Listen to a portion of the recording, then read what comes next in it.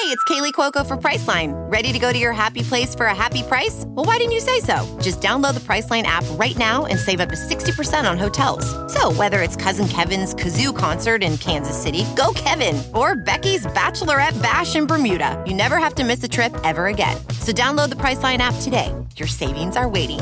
Go to your happy place for a happy price. Go to your happy price, Priceline.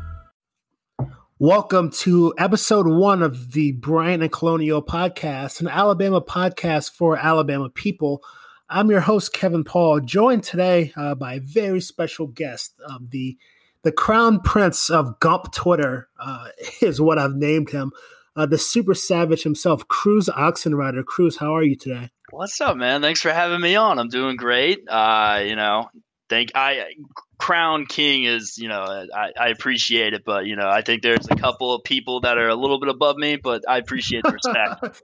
You're getting up there, man. You've had a pretty huge rise the last couple of years, so I'm looking forward to how that continues. So one question I want to ask all of my guests starting out is, how did you originally become an Alabama fan?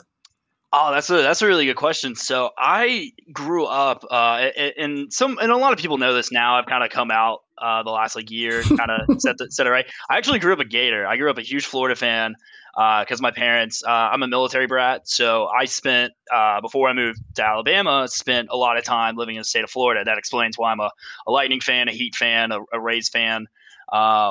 And I never really got into the Buccaneers. I never did. They weren't really that good growing up. And then I grew up a Gator, and then we moved to Mobile, Alabama.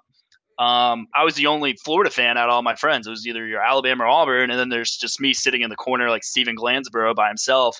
And so I am, but I had a really good year. So I got to see all the Tebow years, and then and then my last year living in Alabama or going to high school in Alabama was, just Tebow just getting the, crying on the sidelines and whatnot. And then my freshman year of college happened, and I went to Gainesville for school. It was where I always wanted to go. And I got there, and I think I just had Gainesville and the University of Florida built up in my head so much that it was just kind of like this. It was just too high and mighty for me, and I didn't like it. And I actually spent a lot of time visiting Alabama and Auburn because I had a lot of friends from high school go there. So what I did is I visited both schools, gave them both a fair shot, and I couldn't decide. And I literally flipped a coin, and Alabama was tails, and it landed on it. And I was like, okay. And I immediately put in my application to transfer, and then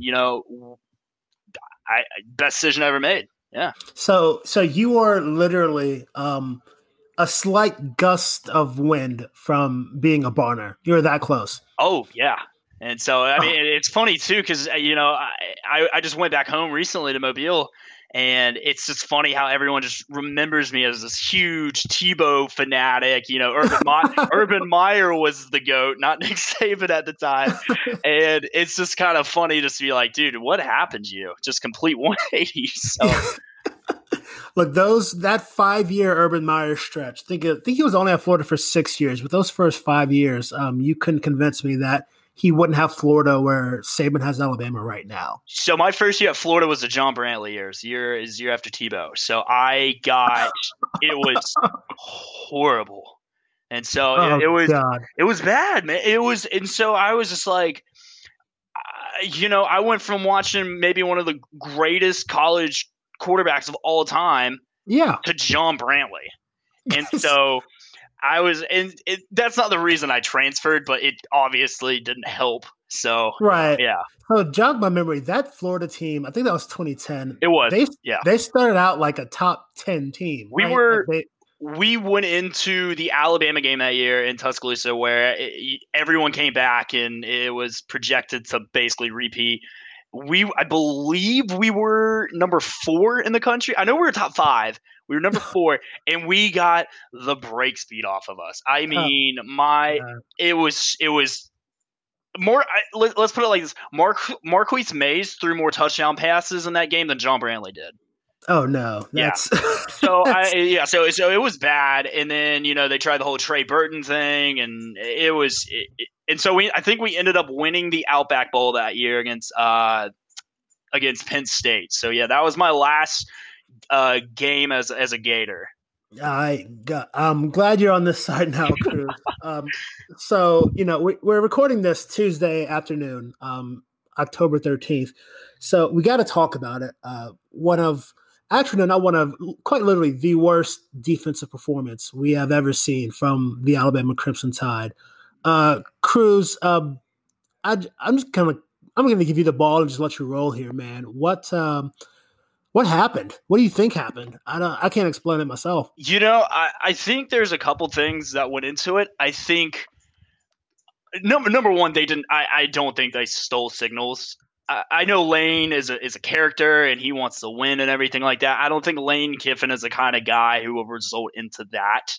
I just think they had a perfect offensive game plan. I mean, it was basically after that first drive, watching what Lane was doing as far as formations and play calls and basically taking advantage of our aggressive, our aggressive style.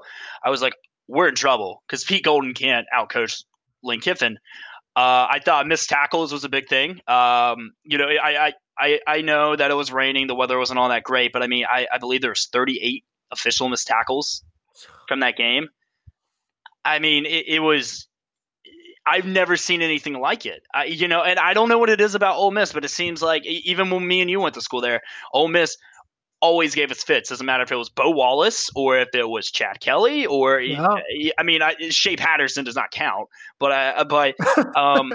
no, I mean I thought Lane just coached a perfect game. Honestly, if they would have played any lick of defense, they would have stopped us a couple times. I mean, it could have. Who knows? I mean, really, honestly, so impressed with their offense keeping up the way that they did.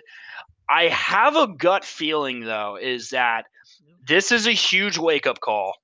And that a lot of people are going to be taking Georgia in this game this weekend, which, I mean, if you look at the performance, that we just put on display, I wouldn't exactly blame you, but our defense always seems to rise to the occasion. We have one of these games every year. Even in our 2016, the greatest defense I've ever seen, the 2016 Alabama Crimson Tide defense, we also gave up a ton of points to Ole Miss. Same thing. And then the rest of the year, until we got all the way down to that Clemson game, we still played outstanding. So maybe this is the wake-up call we needed. I'm trying to be as positive as I can with this, but it was definitely concerning watching that game. Yeah, definitely. Like you said, we seem to have one of these games every year. Like you mentioned the 2016 game. Even in 2015, we gave up 43 to Ole Miss and Brian Denny. Last year, well, not last year, 2 years ago, it wasn't a great Alabama defense, but, we gave up 31 to Arkansas. So it seems that this happens every year, but it just felt like we weren't as prepared. And yeah, Lane's a great play caller. As Alabama fans, we know that ourselves. Yeah. But it just didn't seem like Pete Golding could ever, catch up to Lane. Lane was always 2 steps ahead. And that's, again, the signals thing. I don't think Lane stole signals. I think, if anything, if he recognized any signals that we were still using from 4+ years ago, that's on the Alabama staff. That's on us. Yeah. I mean, that's clearly on us. Yeah. Yeah. But like you said, there's just an answer for everything. Just running backs and tight ends running wide open.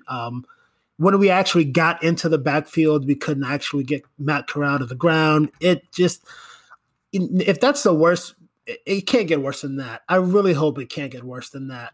So, how do you see the Georgia game playing out this weekend? I kind of look at it like 2015. We had just basically our defense just left the game with their tails in between their legs, and everyone was picking Georgia to beat Alabama. This is the end. This is the Georgia team that can do it. I can't remember what cookie cutter white dude quarterback Georgia had at that time. That was Grayson Lambert. Yeah. So, 100% wouldn't have got that. You could have been Aaron Murray or Jake Fromm or even Jacob Eason. I couldn't tell the difference. And they thought they were going to basically end our run in Athens. And what happened? We destroyed them.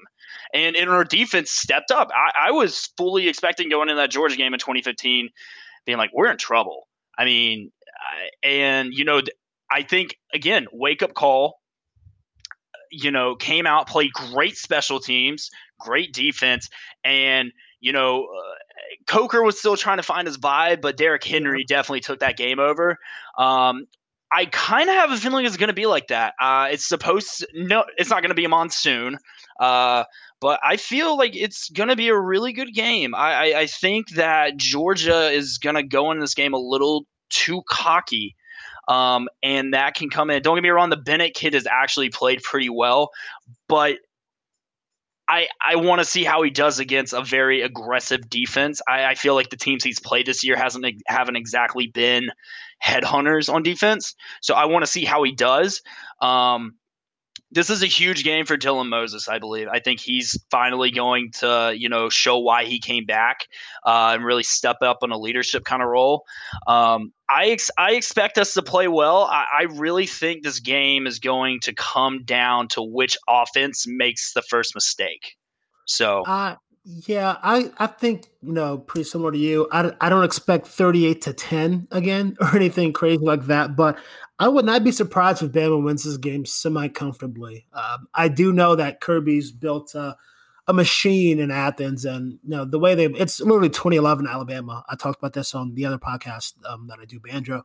He's turned them into 2011 Alabama. They don't take very many risks on offense. Defense is stout, every level, top to bottom.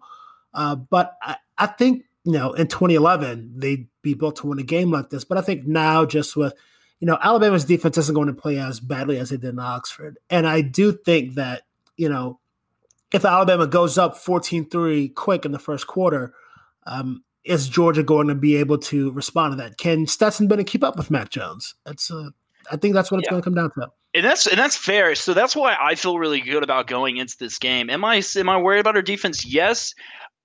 But it's not about giving up the big chunk pass plays, because I don't think Stetson Bennett can do that. I mean, I think it's more as we need to, when we have tackles in the backfield, we have to wrap them up. If you go back and watch the Ole Miss game or the Texas A&M game or even the Missouri game, we could have had so many more tackles for losses, and it extended drives, and points came off of that. So I mean, and again, I know the weather was bad last weekend and slippery and everything like that, but I mean, there were so many drives that could have been stopped for Ole Miss had we wrapped up in the backfield.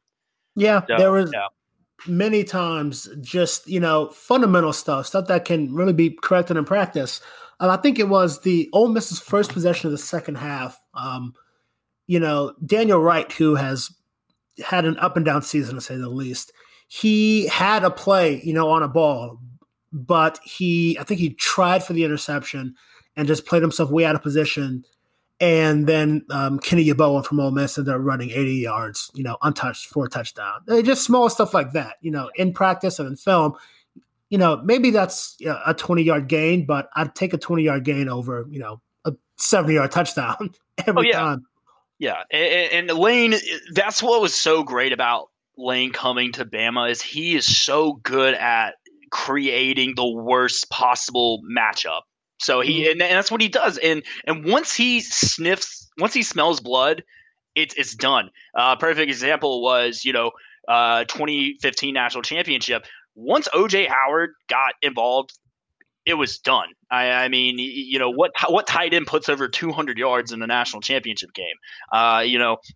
So same thing with Bo Scarborough, him getting his carries late in the year. Washington, just you're not going to stop him, so let's just keep running.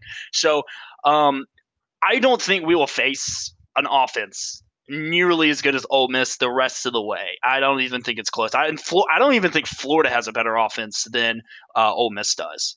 And I just think that it was the perfect storm for Ole Miss. It really was. They came out hot. They executed. They did everything we did. Mac Jones and Najee Harris saved us last week. Oh, for sure. I'm glad you brought him up, because I think that's the question everyone wants to know. we know that you're probably the biggest Mac Jones fan on the planet outside of his own family. So, number one, how did you become such a big Mac Jones fan? I mean, early on. I mean, this has been going on for well over a year, well before Tua even got hurt. And how did you conflate that with, the smash hit Super Savage? How did all that come together for you? Yeah. So I remember, the 2017 season. I was looking at our recruiting class. And I was like, oh man, we got two really good. We got two Elite 11 quarterbacks coming. Everyone remembers Tua coming in. Mac Jones was an Elite 11 quarterback. He was fully committed to Kentucky, and then he flipped. Wanted to come compete and came to Bama, and I feel like he knew that he was going to have to wait his turn. And so he just kind of sat there in the corner, kind of became like an Alex Moran from Blue Mountain State, kind of like a crowd favorite, backup quarterback. Everyone knew who he was. Everyone loved him. And then, we had the Training Days documentary from CarMax is putting peace of mind back in car shopping by putting you in the driver's seat to find a ride that's right for you. Because at CarMax, we believe you shouldn't just settle for a car. You should love your car. That's why every car we sell is CarMax certified quality, so you can be sure with upfront pricing that's the same for every customer. So don't settle. Find love at first drive and start shopping now at CarMax.com. CarMax, the way car buying should be. Hiring? With Indeed, your search is over. If you need to hire, you need Indeed. Indeed is your matching and hiring platform with over 350 million global monthly visitors, according to Indeed data, and a matching engine that helps you find quality candidates fast. Ditch the busy work. Use Indeed for scheduling, screening, and messaging so you can connect with candidates faster. Listeners of this show will get a $75 sponsored job credit to get your jobs more visibility at Indeed.com/match. Just go to Indeed.com/match right now and support our show by saying you heard about Indeed on this podcast. Indeed.com/match. Terms and conditions apply. Need to hire? You need Indeed.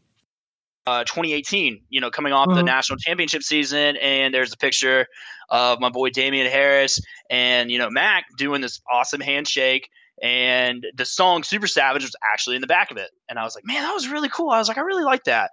And when we were blowing people out in 2018 by, 30, 40 points most times, and then even Jalen got in, and after Jalen was like, all right, you're done. So Mac came in. I was like, I like this. And so then, of course, the whole injury happened with Tua last year, and it was, devastating. Everyone's down. We had just lost to LSU. I think it was the game after we lost to LSU, the Mississippi State game. Yeah. And you talk about just pouring salt into the wound. I mean, just watching that happen. And then everyone's kind of losing, faith in the season. It's everyone's saying it's a wash season. It's done. This kid can't play. Put Talia in. Give Paul Tyson a shot. I'm thinking to myself, is like, we've seen this kid play. He hasn't really gotten any, a fair shot to be a starter. I mean, when he came in and filled in for Tua for the Arkansas game, he lit it up. But everyone was, So I mean. And so I basically just wanted to, show some support to a guy that wasn't getting any love whatsoever. I did the same thing with Blake Sims. No one gave Blake Sims any love because everyone wanted Jacob Coker. I did the exact same thing in 2014. I said, in Blake we trust. And what happened? He probably, to this day, Blake Sims has the best deep ball I have ever seen from an Alabama quarterback. Oh, and that was the knock on him. Yeah, if you remember, it was like, oh, thank God Coker's transferring in. I don't know if Blake Sims can throw the deep ball. And then and then what happened? So and I believed in Blake. I was like, you know what? It's like, this kid has been in our program for so long. He knows the system. He knows what he's doing. Give him a fair shot. And he took us to the playoffs. And in that 2014 Alabama team, it was not that good, honestly. It really wasn't. No. Yeah, and maybe it's outside of the last couple of years, the Pete Golding experiment. Before that was Saban's worst defense. It was Landon Collins and then everybody else. Yeah, exactly. Yeah. He was the only All-American we had on that defense that year. Yeah, Landon Collins. I think Marlon Humphrey was still he was redshirting that year. I don't think Jaron Reed had really become the player that he would. Reggie Ragland and A'Shawn Robinson were on that defense. I believe A'Shawn was a sophomore and Reggie was a junior. But no one, they weren't household names though. Landon Collins was the only household name on that defense. No, they had to play their way into, like you said, being household names and being, guys you can lean on. But it was like, man, if and again, God, I hate when Texas fans say if Colt didn't get hurt. But it's hard to imagine Ohio State running for as many yards as they did if Landon didn't get hurt in 2014. No, I agree. But sorry, I got sidetracked. But anyway, so I wanted to show some support. I was like, this kid that's finally getting a shot. Let's at least be supportive. Yes, it didn't end the way we wanted to in the Iron Bowl, but if you look at it, he played his butt off in that game. He really did. I mean, his first real true road SEC start at Auburn against a very good Auburn defense that year, especially on the defensive line. I mean, you had two defensive linemen go in the first 2 rounds of the draft, including Derek Brown. He took his hits. Yes, he had one bad overthrow that got for a pick six, but what did he do the next drive? Took it down the field, scored, tied it back up. And then he had that fluke play that, I mean, look, Auburn Jesus saved them once again. It happens every time. There's always a crazy play. It was a fluke play that bounced off Najee's back, which I don't believe he even should have been put in that position to begin with. It was first and goal at the 1 with Najee. Yep. But what do you do next drive? Came back, scored, and, he played his butt off, got us in a position to tie, and, Alabama kicking woes again, lit it up in the bowl game, got a full season as preparing to be the starter. No one giving him – everyone's like Bryce Young. And I agree, Bryce Young is really good. He's going to be really good, I hope. I really think he will. But I think that – he kind of just tuned everybody out, worked his butt off in the offseason, became the leader of this team, and it's showing. It's showing now. And so my goal was, and I've definitely had some help. Shout out to Kyle, who helps me do the Super Savage videos on Twitter as well. I just wanted to create the hype train for this kid because everyone's, just basically handing Bryce Young the job. And I'm like, we got this kid who's got a cannon. So I just wanted to be supportive. He likes the videos. He followed me on Twitter. He DM'd me. He likes the videos. Nice. Fun story. The guy, Chuck Savage, who created the song Super Savage, actually joined Twitter, followed me, DM me, and it's he loves it. He really? He's blown away. He was like, I cannot thank you enough for the support. I mean, because he didn't know what Super Savage season was. He's been off Twitter for, I guess, a couple months, and basically just came in and just retweeted everything that we've done the last couple months. Because I told him, I was like, hey, search hashtag Super Savage season. And he was beside himself. He was so appreciative and so thankful because I was like, I really hope this guy does not get mad that we're using this song this much. But no, he loves it. He really does. He's like, please let me know that anytime you put up a new video. So look, it's so weird because he's up and coming in the rap game for sure. But it's so random that, this one song that, he, obviously it's one of his better songs, but it's like synonymous with a fan base now. Like you could play it in Bryant Denny and it wouldn't be, out of place. No, not at all.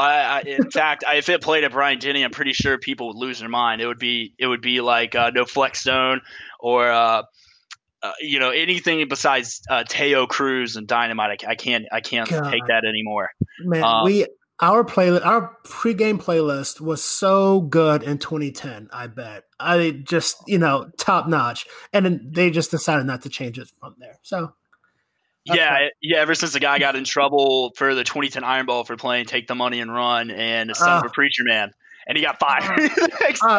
He got fired, and look, I kind of get it, but man, that's what rivalry is about, right? Oh, like yeah. if you can't poke fun at your rivals like that pregame, then what's the point of even playing the game? See, and that's what and here's the thing, I don't like LSU, but I think LSU fans are probably some of the more passionate ones. I love Neck. I think Neck is probably the hypest song you can do in a stadium. Don't get me wrong, I love Dixieland Delight, but just the thought in seeing Neck live before he got banned was pure electricity. And yeah, but I think we definitely need, once we allow the more fans coming back into the stands, we really need to switch up this playlist, and I'll gladly do it. Hell, I'll do it for half of what you're paying the guy right now. So. It's kind of a shame that the first season of Mac as a full-time starter. Look, he's playing himself into an NFL draft pick right now. I don't know, but should he decide to leave, it would be kind of sad that Mac never gets the full 101,000 people in Bryant-Denny, and we'll never get to hear Super Savage with Mac as QB1 in the stadium. That's kind of sad to me. That's pretty heartbreaking. It is. Hopefully, and obviously, we have no idea what's going to happen with everything. I just hope at the end of the year, no matter what happens, he finally gets the respect and love that he deserves, because he has been, everyone was so appreciative of what Jalen did, staying and being a good teammate. Not a lot of people talk about Mac, staying and doing the exact same thing. He could have transferred. I mean, he's from Florida. He could have went and gone to Florida State, or he could have gone to Florida, or hell, he could have transferred back to Kentucky and taken that. But he waited his turn. He stayed in the system, and I think it's showing too. It's showing that he's not just a first-time quarterback. Like, he's showing his experience right now. Yeah, exactly. He looks like a guy that, waited for 2.5 years and, got better and prepared. And when his number was called, he was ready. And now he's, you can say whatever you want about other quarterbacks.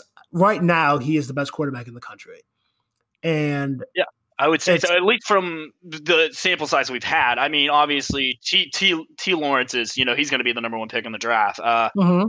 We don't know what Justin Fields is going to look like. We assume he's going to ball out. We don't really get to see Trey Lance, which I think Trey Lance is going to be a steal when he gets drafted. Right. But I would say with the level of competition and the consistency, I mean, it's hard to argue. It's right now, like, Mac and even Kyle Trask has looked really good too. I know they lost this weekend, but I mean, they are still putting up a ton of points. Obviously, not having Kyle Pitts, though, was a huge reason why they lost, him being hurt last weekend. But I mean, it's kind of funny how good the quarterback play has been in the SEC this year. Oh, it's been insane. And part of it, I think, is because of the shortened offseason. And, if you bring back personnel on offense, that learning curve isn't as steep, and, the chemistry's already there. But, defensively, that process, restarts every single year. And, especially if you're bringing in a new defensive coordinator like LSU did, or, if you're retaining a questionable one like Alabama did, then you'll see a lot of the lapses that, we've had. It may show up near the end of the year, but, I mean, early on, like you said, Mac Jones, Kyle Trask, even Miles Brennan after the first half of the Mississippi State game from LSU, he's been playing super well. Missouri looked good. Kellen Mond looked good last week. Kellen Mond looked good. I don't know what else I even have to say. That's, Garantano in the first half of the Georgia game was throwing bombs. I don't know if you, yeah. I mean, so I think the quarterback play is definitely, it's surprised a lot of people this year. I would say the guy who's probably had the biggest drop off, where I have seen like little to no improvement, has probably been Bo Nix, honestly. And that's just not me. That's not me being a homer or anything. I mean, I watched the Kentucky game. Didn't look that good there. I mean, they got absolutely embarrassed by Georgia, and then you come back, should have lost to Arkansas. I mean, that was they did horrendous. Lose. They did lose to Arkansas, but it's not going to show that in the standings. No. They lost that game. I mean, he passed the ball backwards, and Arkansas recovered it. That's absolutely. And they didn't have a timeout left either. I don't think so. It would have been. Again, Auburn G's is showing up, but luckily that's their one. That's their one this year. So they used it way too early. It's still October, man. You got to save Auburn Jesus for November. Oh, absolutely. So So, Cruz, thanks again for coming on and being my first guest. Before I let you go, I need a score prediction for this weekend and how many touchdowns does Mac throw for? Okay. So I've been thinking about this. I believe this is a game that our defense shows up in a big way. I think they've heard all the chatter. I think they've heard all the noise. And I believe this is going to be a big shock. I think Mac comes out. Georgia's defense is by far the best we're going to play all year. I think that he's going to be on point. I think we're going to keep it super balanced. I think Mac will throw 2 touchdowns. I think he will throw for about 275. Yeah, about 275. I think they're going to be really balanced in this game. I expect a bigger game from Najee Harris than Mac. And that has nothing to do with Mac. I just think that this offensive line is going to eat. I think they're up for the challenge on taking on this Georgia defensive line. So I expect a really big game from Najee. My final score is going to be 24-35 Bama.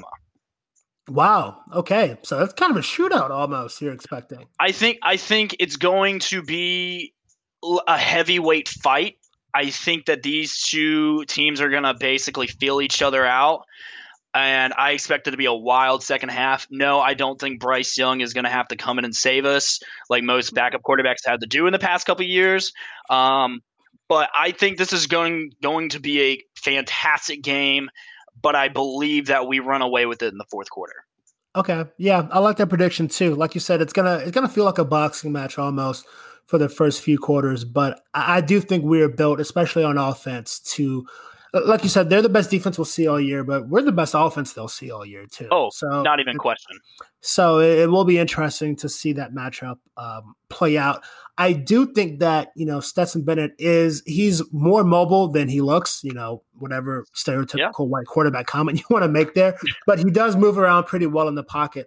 But I don't think Georgia has as dynamic of receivers as you'll need to beat Alabama. Surtain definitely needs to show up this week, though, against a guy like Pickens. Pickens is no slouch whatsoever. He is a monster. So I hope that Surtain steps up to the challenge this week. I believe he will. But Pickens is really the only guy I worry about as far as their passing threat, because I don't believe Bennett can chuck the ball down the field like a lot of these other SEC quarterbacks can. So it's just more of, as long as we can stay in front of everything and we can actually wrap up and bring them down, I don't believe Georgia is going to have the ability to have that many big plays. Yeah, that's it. If Surtain can play Pickens to a draw, I think that's kind of the game right there. I don't think Georgia has many other options to score if that happens. And Kearis Jackson for them is pretty good too, but I'm not sure he can take over a game the way Pickens can. No, Zamir White is the one player on Georgia's offense that scares me, because he is one guy. If you don't bring him down, he's gone. And so I believe that they're really going to have to focus on that this week, and I believe they will. Like I said, we had our slip up game on defense. Yeah. We've heard all the chatter. It's the same exact thing as 2015, I believe. Our offense is much better than it was in 2015. So I believe if our defense can just play well enough, we won't have to be a shootout, because I just don't think Georgia's offense can keep up with our offense. Yeah, I don't even think it's remotely close. No, not at all. Not at all. So, Cruz, thanks again for joining. Folks listening at home, follow him on Twitter at @TheRealCruzOx. You will be hearing from him later on. I'm sure he's got some good Georgia content planned for this week. But until then, take care. Cruz, thanks, man. Absolutely. Thanks for having me on, big guy. Yep.